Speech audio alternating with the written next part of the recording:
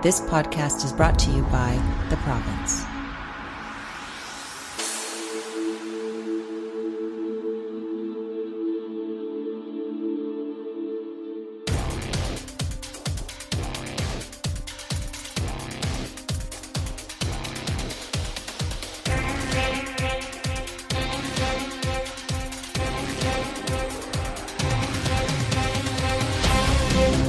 You're listening to Keyboard Kimura, the official mixed martial arts podcast of the province. Here are your hosts, Paul Chapman and E. Spencer Kite. Welcome, everybody, to another edition of the Keyboard Kimura podcast here on Province Sports Radio. I am your host, E. Spencer Kite, joined, as always, by my punch-drunk predictions partner in crime, Patrick Cwiklinski. Did I get it right? I'm working on it. Ooh, you're good. You are good. Look at that. You sent me a text. You told me I needed to do better. I worked on it this afternoon.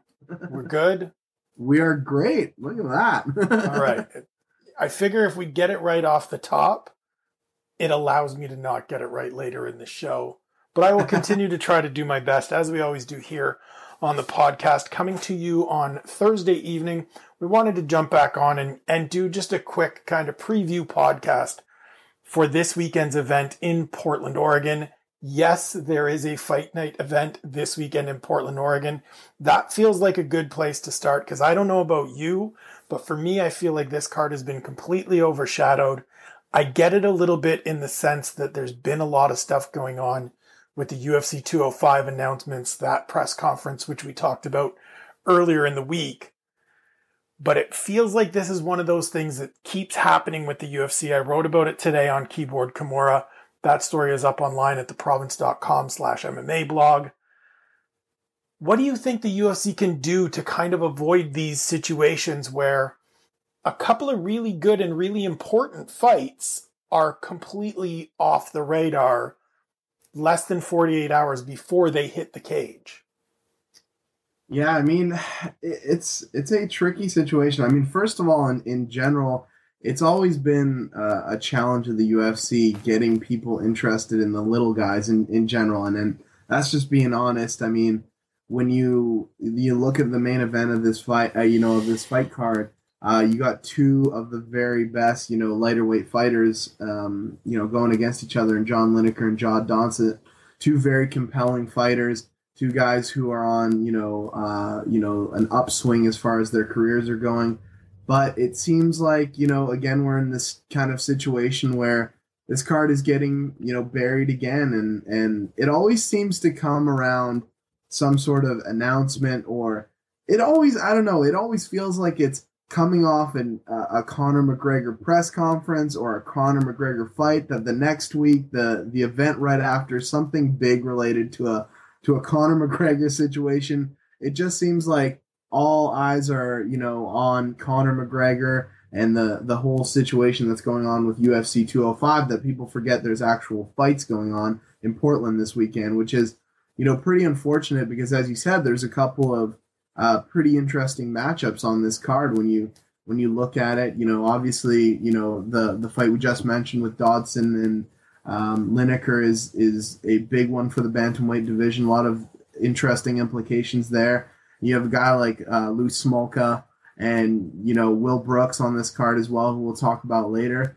For me, in terms of what the UFC can do, I'm open to ideas. I mean, if you got anything that you think that they could do better, because I'm just trying to think what, locating the problem even for me is difficult. Why people necessarily aren't, as, tuned into this as maybe they should be. And, maybe part of that is the UFC not promoting this as much as, they have other cards as well. I've seen very little about it leading up to, the event itself. The only really, piece of information that kind of hit was seeing a Tamden McCrory interview, which was leading up to the UFC 205 press conference. So, I'm open to suggestions. I'd like to hear what you think the UFC should do.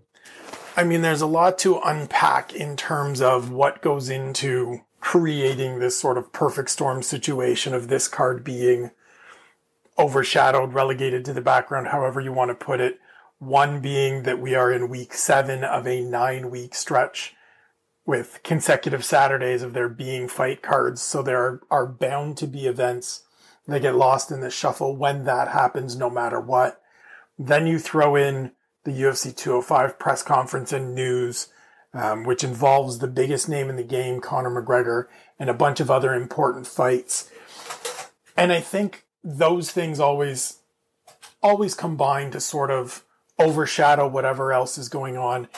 And I actually think the UFC tried to do the right thing by doing that press conference on a Tuesday, hoping that, if you do it early enough in the week, maybe by Wednesday, Thursday, the news stories of everything died down. They can't know that Jose Aldo is going to say he wants to quit and be released and walk away, which sort of continues everything going. But this is an issue to me that has been going on for the UFC for a long time. I remember being in Seattle for one of the first Fox events there, Benson Henderson against Nathan Diaz. It was the day that they rolled out Ronda Rousey and christened her the inaugural woman on the UFC roster, gave her her UFC belt. Dana White also mentioned that day at that event's press conference that GSP and Nick Diaz were going to fight. And I flat out asked him in the scrum, this was back in the days that they still did scrums, I said, are you worried that all of this news is going to overshadow the fight card that takes place 2 days from now? That is a very good card that people should be talking about, but here you drop some bombshells on the world. He called me an idiot, told me I was wrong, read the list of the main card and said, there's no way people aren't going to be talking about it. And the MMA world responded by spending the next 36 hours talking about Ronda Rousey and the GSP Nick Diaz fight. So I think there's sort of a little bit of not learning from previous mistakes and not learning lessons at play here. The other part of it is just that the schedule doesn't really allow them a lot of open opportunities, especially, as I said, being in week 7 of 9. And I think really, and I know this is going to be one of those things that we've brought up and has been discussed myriad times in the past, but pulling back on the number of events and not having a run like this where you go 9 straight weeks, give yourself a little bit of room so that some of this stuff can breathe, so that some of this stuff does have room to grow and be discussed at length and in depth the way it deserves to be, without really costing a fight card and a couple of important fights that just end up getting absolutely, taken under by the force of the waves crashing down on them with everything else that's going on. Yeah, and I definitely agree with that notion that, there is some, I guess, fight fatigue, if you will, in terms of the number of events that are being put on. I mean, I even, texted you earlier in the week and I'm like, hey, I'm looking forward to UFC 204. And you're like, what? That's next weekend, bud. And, it just even goes to show someone, who is, actively following the sport as much as, I try to, even the number of events that come out sometimes, it's hard to keep up at points in time. You're definitely dealing with a lot more events than ever before in any period of time in the UFC's history. And, I think it's a valid point to say that maybe there is a little too much going, too many events get scheduled back to back to back. And, that's an issue that obviously for the UFC, I don't know if it's something that, they want to necessarily bring down the number of events. I mean, their goal is to, kind of roll out as many as they can and keep people interested and keep people, tuning in. So I don't really know what they can do, in terms of, rectifying that issue. I mean, I think, from my perspective, I would definitely love to see, the number of events at least a little a little less events every month. There doesn't have to be one every single week necessarily, because when you look back at the history, it was sort of a special event when there was a UFC fight going on a lot of times, and it was something to look forward to. There was a build up for it. There was the proper marketing, proper time to get excited for something. Sometimes now it just feels like every week, like there's a football game.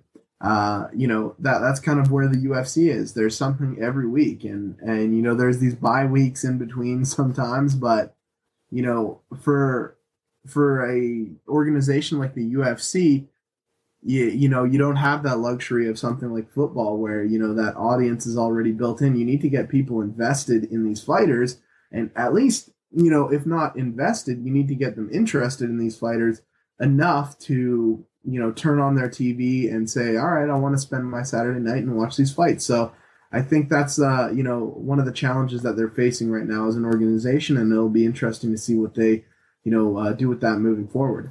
Well, and it's interesting that you mention the NFL in there and the fact, that league obviously runs for 17 consecutive weeks of the regular season, then into playoffs, a few preseason games before that. And fans tune in and week out without fail. It is the most watched sport in North America. I almost said the world, and the soccer fans would have went crazy on me. But the thing with that is it's the same players on the same teams every week, every season. You're able to track those people. And there's also that off season where there is that extended period of building up some excitement to see it come back and to get ready for it to return, which the UFC doesn't have, both in that there are very few off weeks. There's no actual off season. And week to week, it's a different collection of fighters. So as you said, it isn't just a thing where people can parachute in and go, oh yeah, it's the UFC, so it's this guy versus this guy. It's not even akin to wrestling where the main stars that you're going to see from week to week on Monday Night Raw or SmackDown. It's a different cast every time. And so you need fans to be engaged and understand who these people are. Yes, there are going to be some that drop in and are entertained regardless of the fact that they don't necessarily know much about the participants, but it's always better when we know who these guys are. And I think that's the part that's missing. And the other part, and I mentioned this in my piece today, is that a lot of the times when these cards kind of end up being the one that just happens to, by the collection of events going on, get passed over and kind of pushed aside, there's still important things happening. And down the road, be it the next fight or 2 fights from now, the people involved on this card are going to be needed to be bigger stars or contenders. Like, you look at this main event, and the winner of this is very much in the mix in a division that we're acutely aware of and keenly focused on this year, as bantamweight has sort of had a resurgence with the return of Dominic Cruz to the top of the division and some new names, including these 2 guys, climbing the ranks to become contenders. And so for this fight and this card to get lost to the shuffle sort of gives me that sense of dread for the future, where whoever wins this, we're going to need them to be a star and to be a draw and to be somebody that's paired up with one of the bigger names in the division. And this is the chance where you have the opportunity to really introduce them, and it's being missed. So it's going to be interesting to see both what the ratings numbers are like for this show once it's passed, and just kind of how these guys and these main fighters on this main card are received and recalled going forward the next time out, because this really does feel like it's going to be a bit of a missed opportunity to promote some of the key names on this fight card. It's the Keyboard Kimura podcast on Province Sports Radio. E. Spencer Kite, Patrick Cwiklinski. Want to get into this fight card a little bit. We're going to skip right through to the main card. Flyweight prospect Louis Smolka, originally scheduled to fight Sergio Pettis. The younger half of the Pettis brothers was forced to withdraw about 10 days ago now. Smolka obviously upset about it. Made some stupid comments on social media, as one is wont to do in those situations. But he's a guy that has quietly put together a very nice winning streak in the flyweight division. Sort of sits as one of those guys that we're not quite sure yet whether he's a legitimate contender or whether he's a guy that's still putting it together and figuring it out. The problem, of course, is that flyweight is devoid of contenders, which is why we have an Ultimate Fighter season going on right now, trying to find a new challenger. And the guy that Smolka's actually going to face, Brandon Moreno, is a contestant, or was a contestant, I should say, on the show. Took on Alexander Pantoja in the first fight of the season. He was the number 16 seed. He got bounced right away. Gets the chance to fill in here for Sergio Pettis. What are your thoughts on Louis Smolka? Is this a guy that is a legit contender, just hasn't gotten the opportunity to truly prove it in that marquee matchup yet? Or is he a guy that's kind of just beaten up on fighters on the fringes to look better than maybe he is? I do think that, he is a legitimate contender in this flyweight division. I mean, especially obviously when you consider, as you were saying, how void of contenders that division actually is. He's beaten some legitimate guys already. Neil Seery, veteran guy that, he beat in a, unanimous decision last year at UFC 189, and then submitted Patty Holohan. And, most recently Ben Eugen at, another John Lineker matchup against Michael McDonald in South Dakota. So I think that, he's a very interesting, guy in that division. And he's a pretty exciting fighter when he's putting it together and he's really, on his game. He's finishing fights, and he has some different, weapons in his arsenal. He has a good ground game, and he has, pretty good strikes in his arsenal. I do think that this is a guy to look at down the line, and especially in a division void of a lot of, contenders there. It is unfortunate, I think, that Sergio Pettis is kind of not in this fight anymore, because I would have loved to have seen what Smolka could do against someone like Sergio Pettis, who's another budding prospect in that division and a guy to look out for. I definitely think that he needs that signature win. I don't know if Sergio Pettis was necessarily going to be that signature win. I mean, if he came in there and beat Pettis in impressive fashion in the first round, then maybe, but even still, I think he needs, even if he wins this fight against Brandon Moreno, I think that he needs another fight against, probably a top 5, top 8 kind of guy that, he can go in there and really put on a signature performance and really make a name for himself in that division. I think that, that's what he needs, but I think he's, made all the right steps so far. He's only lost once inside the octagon, split decision against Chris Carriaso. That was back in 2014. And I think this is a guy to definitely look out for in that division. And I think he's only going to continue to get better. But I would certainly like to see him against a, bigger challenge. Because in some ways it feels like, and no disrespect to Brandon Moreno, but it kind of feels like a step back in some sense, because he was going a little bit up in competition with each fight a little bit, and it seemed like, Sergio Pettis would be a natural, solid step up in competition, but now he kind of has to, take the replacement fight, and, hopefully he passes with flying colors here. Yeah, I'm sort of at a holding period with Louis Smolka right now, just because, as you said, he hasn't had that step up in competition. He hasn't gotten an opportunity to face someone that I look at and go, okay, I know where this guy's ceiling is. I know where his floor is. I know where he fits in the division. Would have loved to see him get an opportunity to fight a guy like Ali Bagutinov, Ian McCall, who seems to have had all kinds of trouble finding a fight and finding an opponent that could stay healthy to fight. Really would have loved to see Louis Smolka get a chance to jump in there in one of those opportunities and fight Uncle Creepy, because I think that would be the right kind of litmus test for me. I think this is still a very dangerous fight. It's one where, as you said, it probably feels like a bit of a step back in competition. Obviously, late replacement, nothing you can do about that. But Moreno is a tough kid. He is a guy that can get in there and sling with him. So Louis Smolka is going to have to mind his P's and Q's to make sure he keeps this winning streak going and maintains his position in the division. I do think long term, in the next couple of years, he has the skill set to be there. A little bit of a different fighter than Max Holloway, but some of the same traits in terms of the toughness, the length, the ability to mix things up. I think he's a little bit better on the ground than Blessed is, whereas Max is just dynamite in terms of his striking. But I think this is a group as a team, that Hawaii Elite MMA team, that can really take a collective step forward in the next couple of years. And Louis Smolka will very much be a part of that. Co-main event for this card is, as we mentioned earlier, the sophomore appearance in the octagon for former Bellator lightweight champ Will Brooks.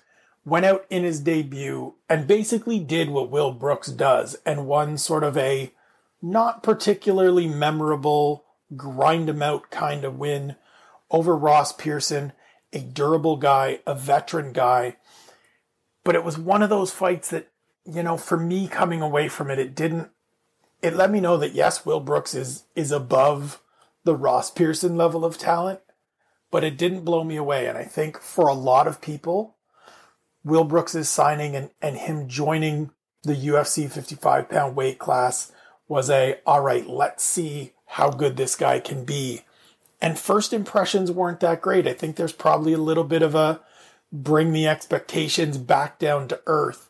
To me, this fight is more important even than the fight with Ross Pearson, because even if he goes out and gets another victory, another kind of grind him out, not really leave you with anything memorable performance is going to make it very hard to picture Will Brooks really making a run in the division, because there are just so many guys and a constant sea of new contenders climbing up the ranks and putting on strong performances, that he needs to go out and look great against Alex Oliveira for me to really remember him and consider him for some of these marquee matchups that he's asking for. Like, he was hoping to get Michael Johnson here. So if you're looking for that kind of caliber of opponent, you need to go out and show in the UFC that you belong in the cage with that kind of guy. And this is his opportunity. Yeah, I 100% agree with that. I mean, I think we're at that stage with Will Brooks where it's like, well, show me something, because that, that division and those, the top of the heap guys, you got Eddie Alvarez, you got Khabib Nurmagomedov, you got RDA, Tony Ferguson. I don't think he's at that level of those guys just yet, or at least he hasn't shown it inside the octagon yet. This is a great opportunity for him against a pretty dangerous guy in Alex Oliveira, who, has some great striking, and we've seen, surprise some opponents in the past. He's, a pretty dangerous dude in his own right. So I think, for Will Brooks, I think he should take this as an opportunity to really come out there and put on a good performance that he gets a finish in. Because, like you said, if he gets another kind of grind him down performance, it's a win. It moves him forward, in a very, very minor way, I think. And given, the landscape of that 155-pound division, like I was just saying, I mean, look at the top guys in that division, and they're all, absolute studs. So I think for Brooks, definitely and I think it's the right step for him to get an opponent like Alex Oliveira coming off that Ross Pearson fight, because, someone like a Michael Johnson, he hasn't shown me enough to be able to merit, a fight against someone like that. He does need to show a little bit more that, he can be a very dangerous and explosive, fighter, and to really get those big name matchups. I mean, that's unfortunately the way it is right now. The UFC was okay with letting someone like a Benson Henderson walk, largely based on the fact that, fans didn't see him as an exciting kind of figure in that division. And there's so many guys who are very, electrifying and explosive at 155 pounds that, even if you're winning, you definitely have to have a little bit extra in that division. I find that to really kind of set yourself apart from a lot of these guys, you can't be just winning unanimous decisions or split decisions and kind of just, eking your way through decisions. You really have to take that extra step to be recognized in that division. That's not to say that you can't put together wins that way. You certainly can. You can have a nice run, but are people going to remember you? Are people going to tune into Will Brooks fights if he's just, having these grind decision fights? Probably not. So I think that for him, this is a great opportunity to just come in there and really put on a statement performance. Yeah, it's interesting. It sort of reminds me a little bit of when Hector Lombard came over from Bellator. Obviously, Will Brooks won his debut. Hector Lombard did not. But we had these elevated expectations for the former middleweight champ, and he fell short initially and never really reached that level that we expected, both when he fought at middleweight the first time, then when he went down to welterweight, and subsequently now having gone back up to middleweight. I just wonder, as you said, with the number of guys that are established in that top 10, which begins at number 10 with Brooks' teammate Dustin Poirier, who just lost a couple weeks ago, is he going to be able to be a guy that goes out there and puts on the kind of performances necessary to climb that ladder? He got sort of almost the benefit of the doubt by coming over as the Bellator champion to already be at number 11 in the division based on what he did in that organization. And you can't deny the fact that he's gone out and has a very nice winning streak coming into this fight. A couple victories over Michael Chandler, the current Bellator champ. But it just feels like between this fight and maybe his next fight, we need to see something special from Will Brooks that makes you think, okay, this is a guy that can beat the Edson Barbosas of the world and the Michael Chiesas of the world. Because if you can't beat those guys and you don't give me something that makes me think, all right, now I really want to see that fight, and I think Will Brooks has a very good chance in those fights, then you're not even getting close to the Michael Johnsons or the Donald Cerrones if he wants to go back down to 55, or guys in that range. And so the pressure is very much on. Yes, it's always important to go out and get victories, and Will Brooks has been exceptional at doing that over the course of his career. Enters at 19-1, has won 9 consecutive fights heading into this one. But at some point, you need to make a statement, and this weekend feels like the time when he really needs to do that, because there's not a lot else on this card that people are going to be looking at, people are going to be expecting much from. And he's a guy that enters with expectations. So hopefully Ill Will can go out, have the kind of performance that we expect and that we want to see from him to figure out a little bit better where he stands in the UFC lightweight division. It's the Keyboard Kimura podcast on Province Sports Radio. E. Spencer Kite, Patrick Cwiklinski. Get around now to the main event, a flyweight matchup between a pair of Johns with knockout power, Lineker and Dodson. We will have our Punch Drunk predictions up on Friday as people are tuning into this and checking this podcast out. We differ in our assessments of this fight, but I think we both agree that it is a terrific fight and one that has a lot of implications in the division. John Lineker has looked phenomenal since moving up from flyweight, where he always struggled to make weight, going out and picking up victories, most recently, as you mentioned earlier, against Michael McDonald in Sioux Falls, South Dakota. He is 3-0 since moving to bantamweight. John Dodson followed that same path after suffering a pair of setbacks to Demetrius Johnson in title fights, went out in his first fight back in the division and just starched Manny Gambirian. With these two guys both already in the top 10 and that division continuing to sort of churn things over, Uriah Faber taking a step back, Michael McDonald, as we said, losing to John Lineker earlier. This feels like a fight where the winner is kind of in that top 5, top 7 range. And that's something that, as we talked about off the top, people really need to know about and pay attention to. Yeah, I mean, this is certainly a important, matchup in that bantamweight division. And when these guys initially sort of came into the bantamweight division, particularly I remember thinking back on John Lineker, when he finally made that leap up to bantamweight after missing weight so many times at flyweight. I was a little disappointed initially. I mean, it was like, damn, he's never gonna, have that matchup with Mighty Mouse that a lot of people wanted to see. There was a little bit of an air of disappointment around that move at first. And then you saw what he started doing at bantamweight when he, actually got into the octagon against guys like Francisco Rivera, Rob Font, and most recently Michael McDonald. At first I was like, this guy might have some problems with a lot of these taller, bigger guys in this division, but zero problems. Zero problems at all.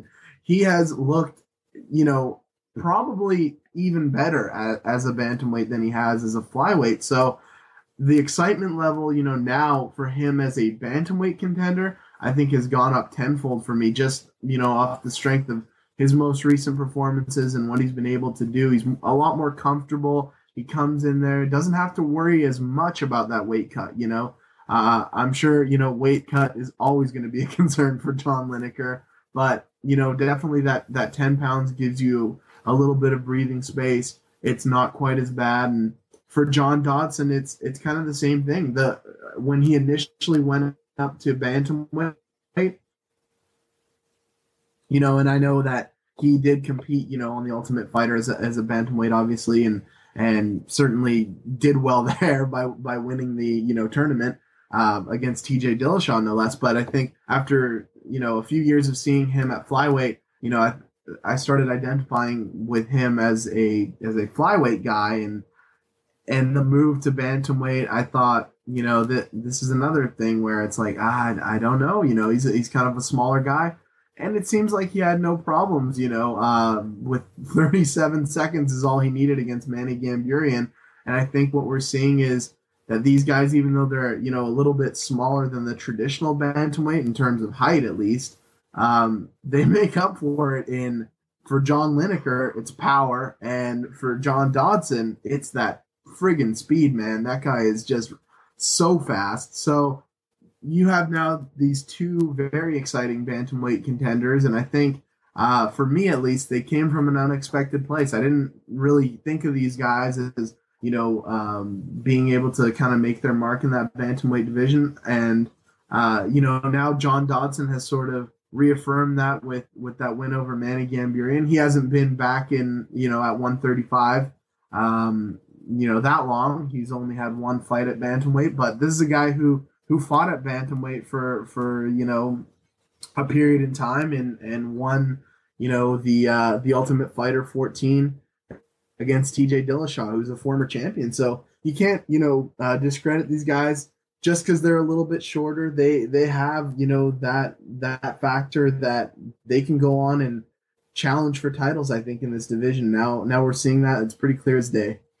Yeah, they're both guys that are further examples that, sometimes getting down to that lowest possible weight you can make isn't necessarily the most beneficial thing you can do in your career.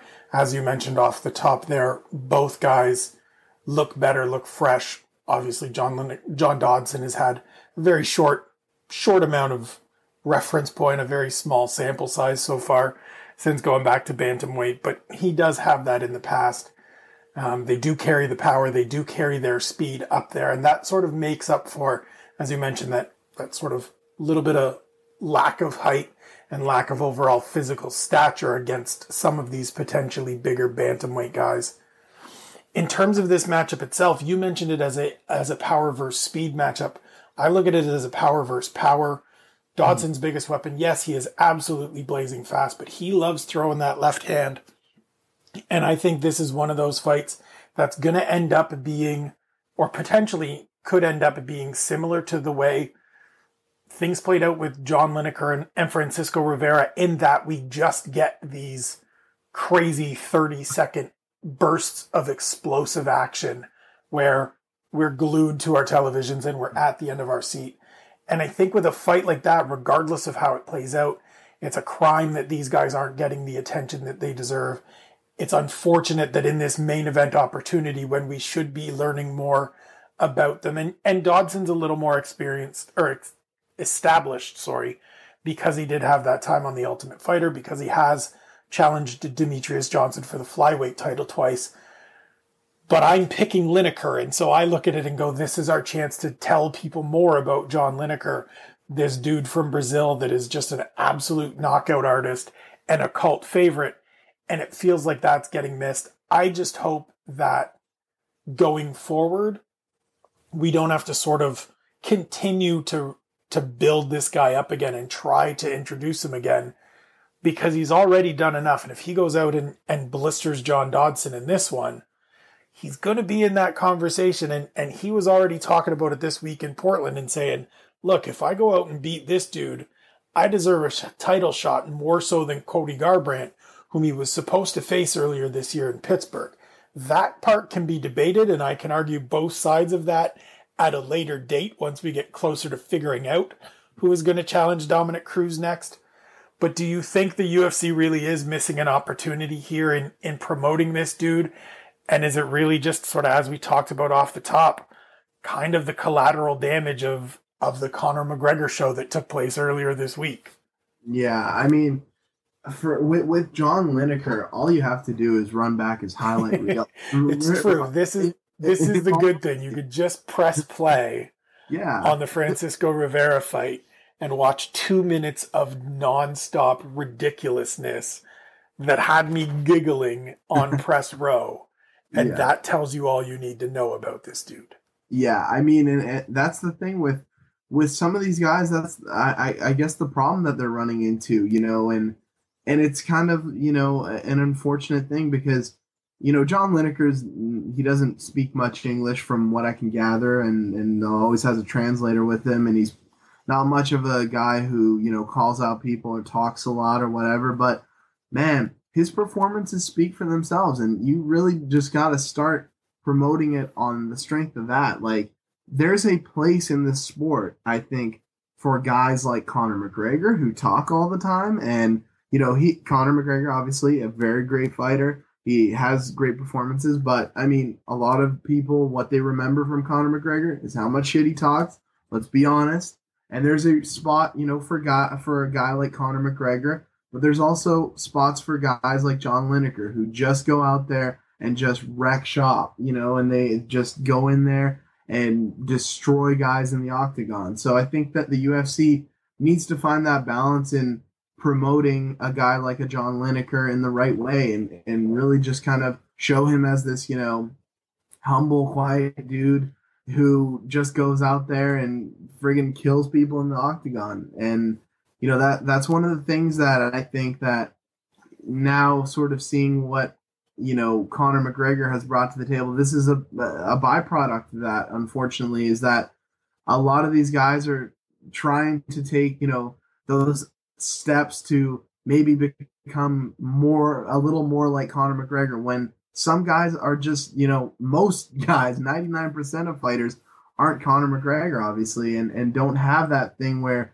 they can go out and talk as much as he does and promote it that way. You sometimes just need to give these guys a little help and boost them up, in other ways. You don't really have to do much for Conor McGregor in terms of marketing. You put him in front of a camera, you give him a microphone, and guess what? Million pay-per-views. There you go. But for a guy like a Lineker, you need to build him up with the machine a little bit. I mean, that's unfortunately, some guys just aren't, that huge of talkers, and they just need a little help. And I think by showing his fights and really building up his story a little more, building around him instead of, forcing him to kind of promote his own fights, I think that's probably the key to really getting people interested in someone like a John Lineker. Well, and the ironic thing, too, is that if you take what you often hear from the mass MMA audience as what they're looking for in a fight or in a fighter,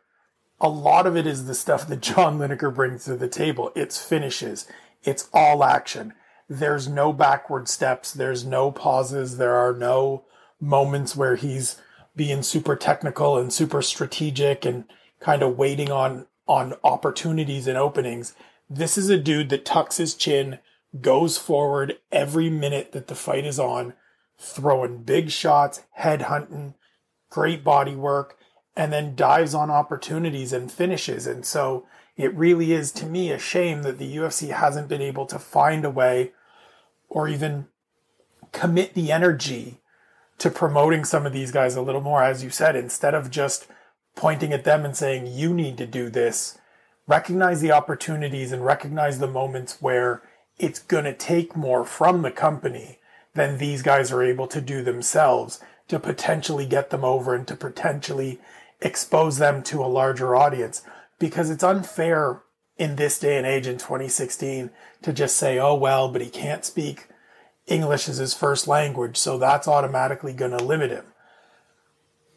There's lots of lots of athletes around the world whose native tongue isn't English that are still massive stars in North America and to a global audience. That shouldn't be the limiting factor. His performances have been phenomenal. If he goes out and has another one this weekend, there's no reason that this guy doesn't reach a level where he's on par in terms of standing in the division with a guy like Cody Garbrandt and becomes one of those young stars in the division that they are pushing forward.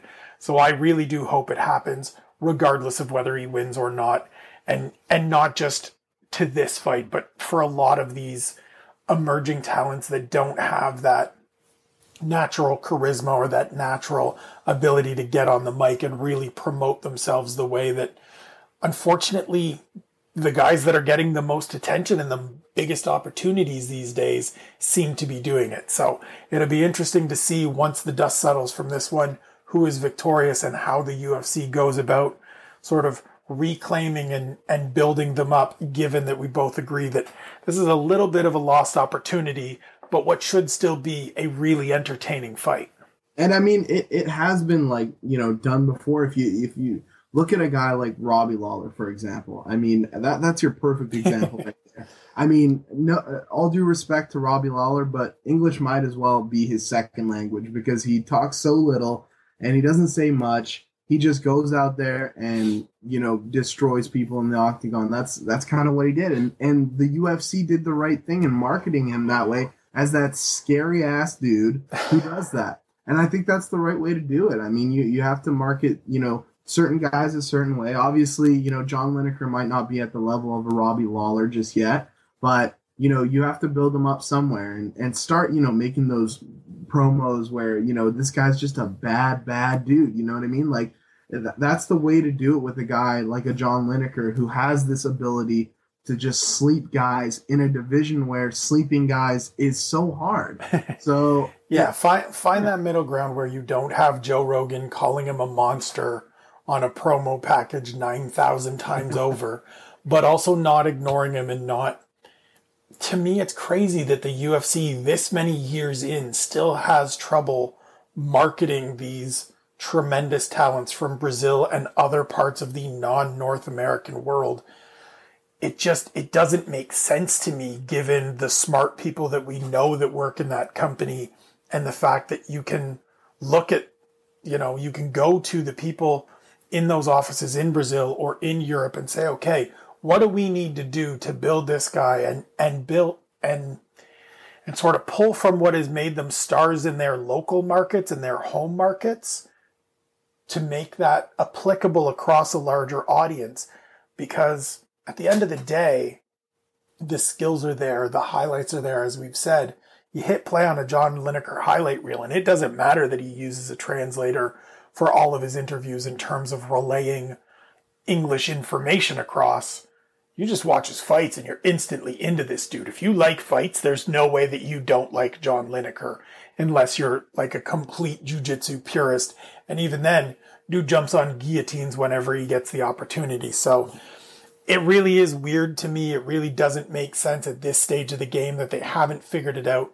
But just as you were saying that about, you know, some of the struggles, all that kept playing through my head was they struggled to promote Jose Aldo. They struggled to promote Renan Barão. It took forever for them to actually be able to properly promote Anderson Silva. And it took Chael Sonnen coming along and calling him a bunch of names and pushing him to the brink for that to really kick in before it was just like, oh, by the way, this is the greatest fighter in the history of this sport.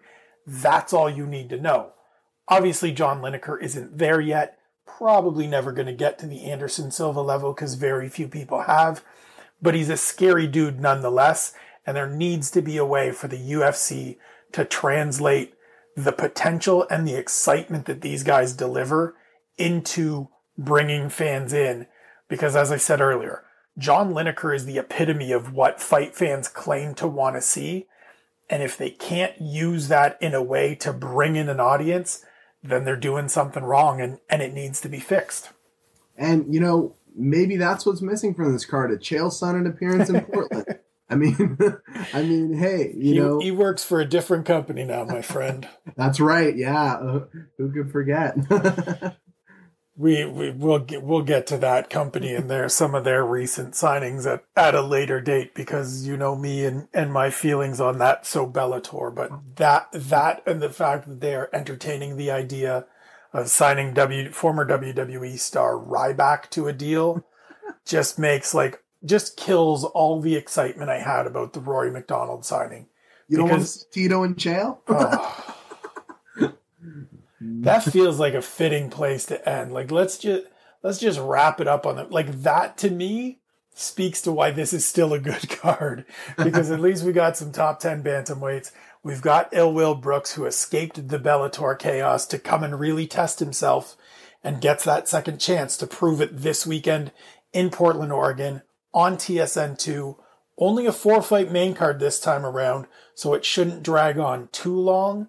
There are still 12 fights, but the first 8 of them are on Fight Pass and or the Fight Network. Hopefully it doesn't become one of those drawn out 6.5-hour fight cards where they're constantly throwing back to the studio. Hopefully we get some entertaining fights.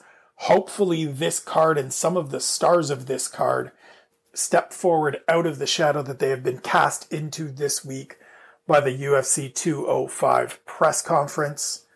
And hopefully I reclaim my nice wide lead in the Punch Drunk predictions. I went on a 2-week vacation. I mailed in a couple of weeks of picks, and Patrick made up some ground. So you could check those out on Friday. We do have a number of different picks. Most of them are on the preliminary cards. But between that and this event, I'm looking forward to the weekend. Patrick, let people know where to follow you to get your quips at me should you make up a little bit more ground this weekend. Well, the real juicy ones are always on text. I mean, that's not safe. That's true. We keep those on text. We don't put those out to everybody. We got to uphold some kind of standard, but you can follow me at PATCWIKLINSKI on Twitter. As always, as Spencer said, we got Punch Drunk predictions coming up. I'm looking forward to reclaiming my title by the end of the year. And look out for lots of content, obviously, at Keyboard Kimura, and tune in. Yeah, depending on how these fights shake out, you could very well end up in the lead if everything breaks your way. I am hoping that it does not, and I extend my lead back again, make up the ground that I lost. You can check that out, as Patrick mentioned, on Keyboard Kimura, theprovince.com/MMA blog. Follow me on Twitter at Spencer Kite. Woke up to a nice surprise on Thursday morning, that little blue check mark next to the name. Shout out to Twitter. Thanks for the verified account. As always, we hope you enjoy the fights this weekend. We hope you've enjoyed this podcast. We thank you for listening. You've been listening to Keyboard Kimura, the official mixed martial arts podcast of the province. Read the Keyboard Kimura blog on theprovince.com, follow them on Twitter at Keyboard Kimura, or visit them on Facebook at facebook.com/KeyboardKimura.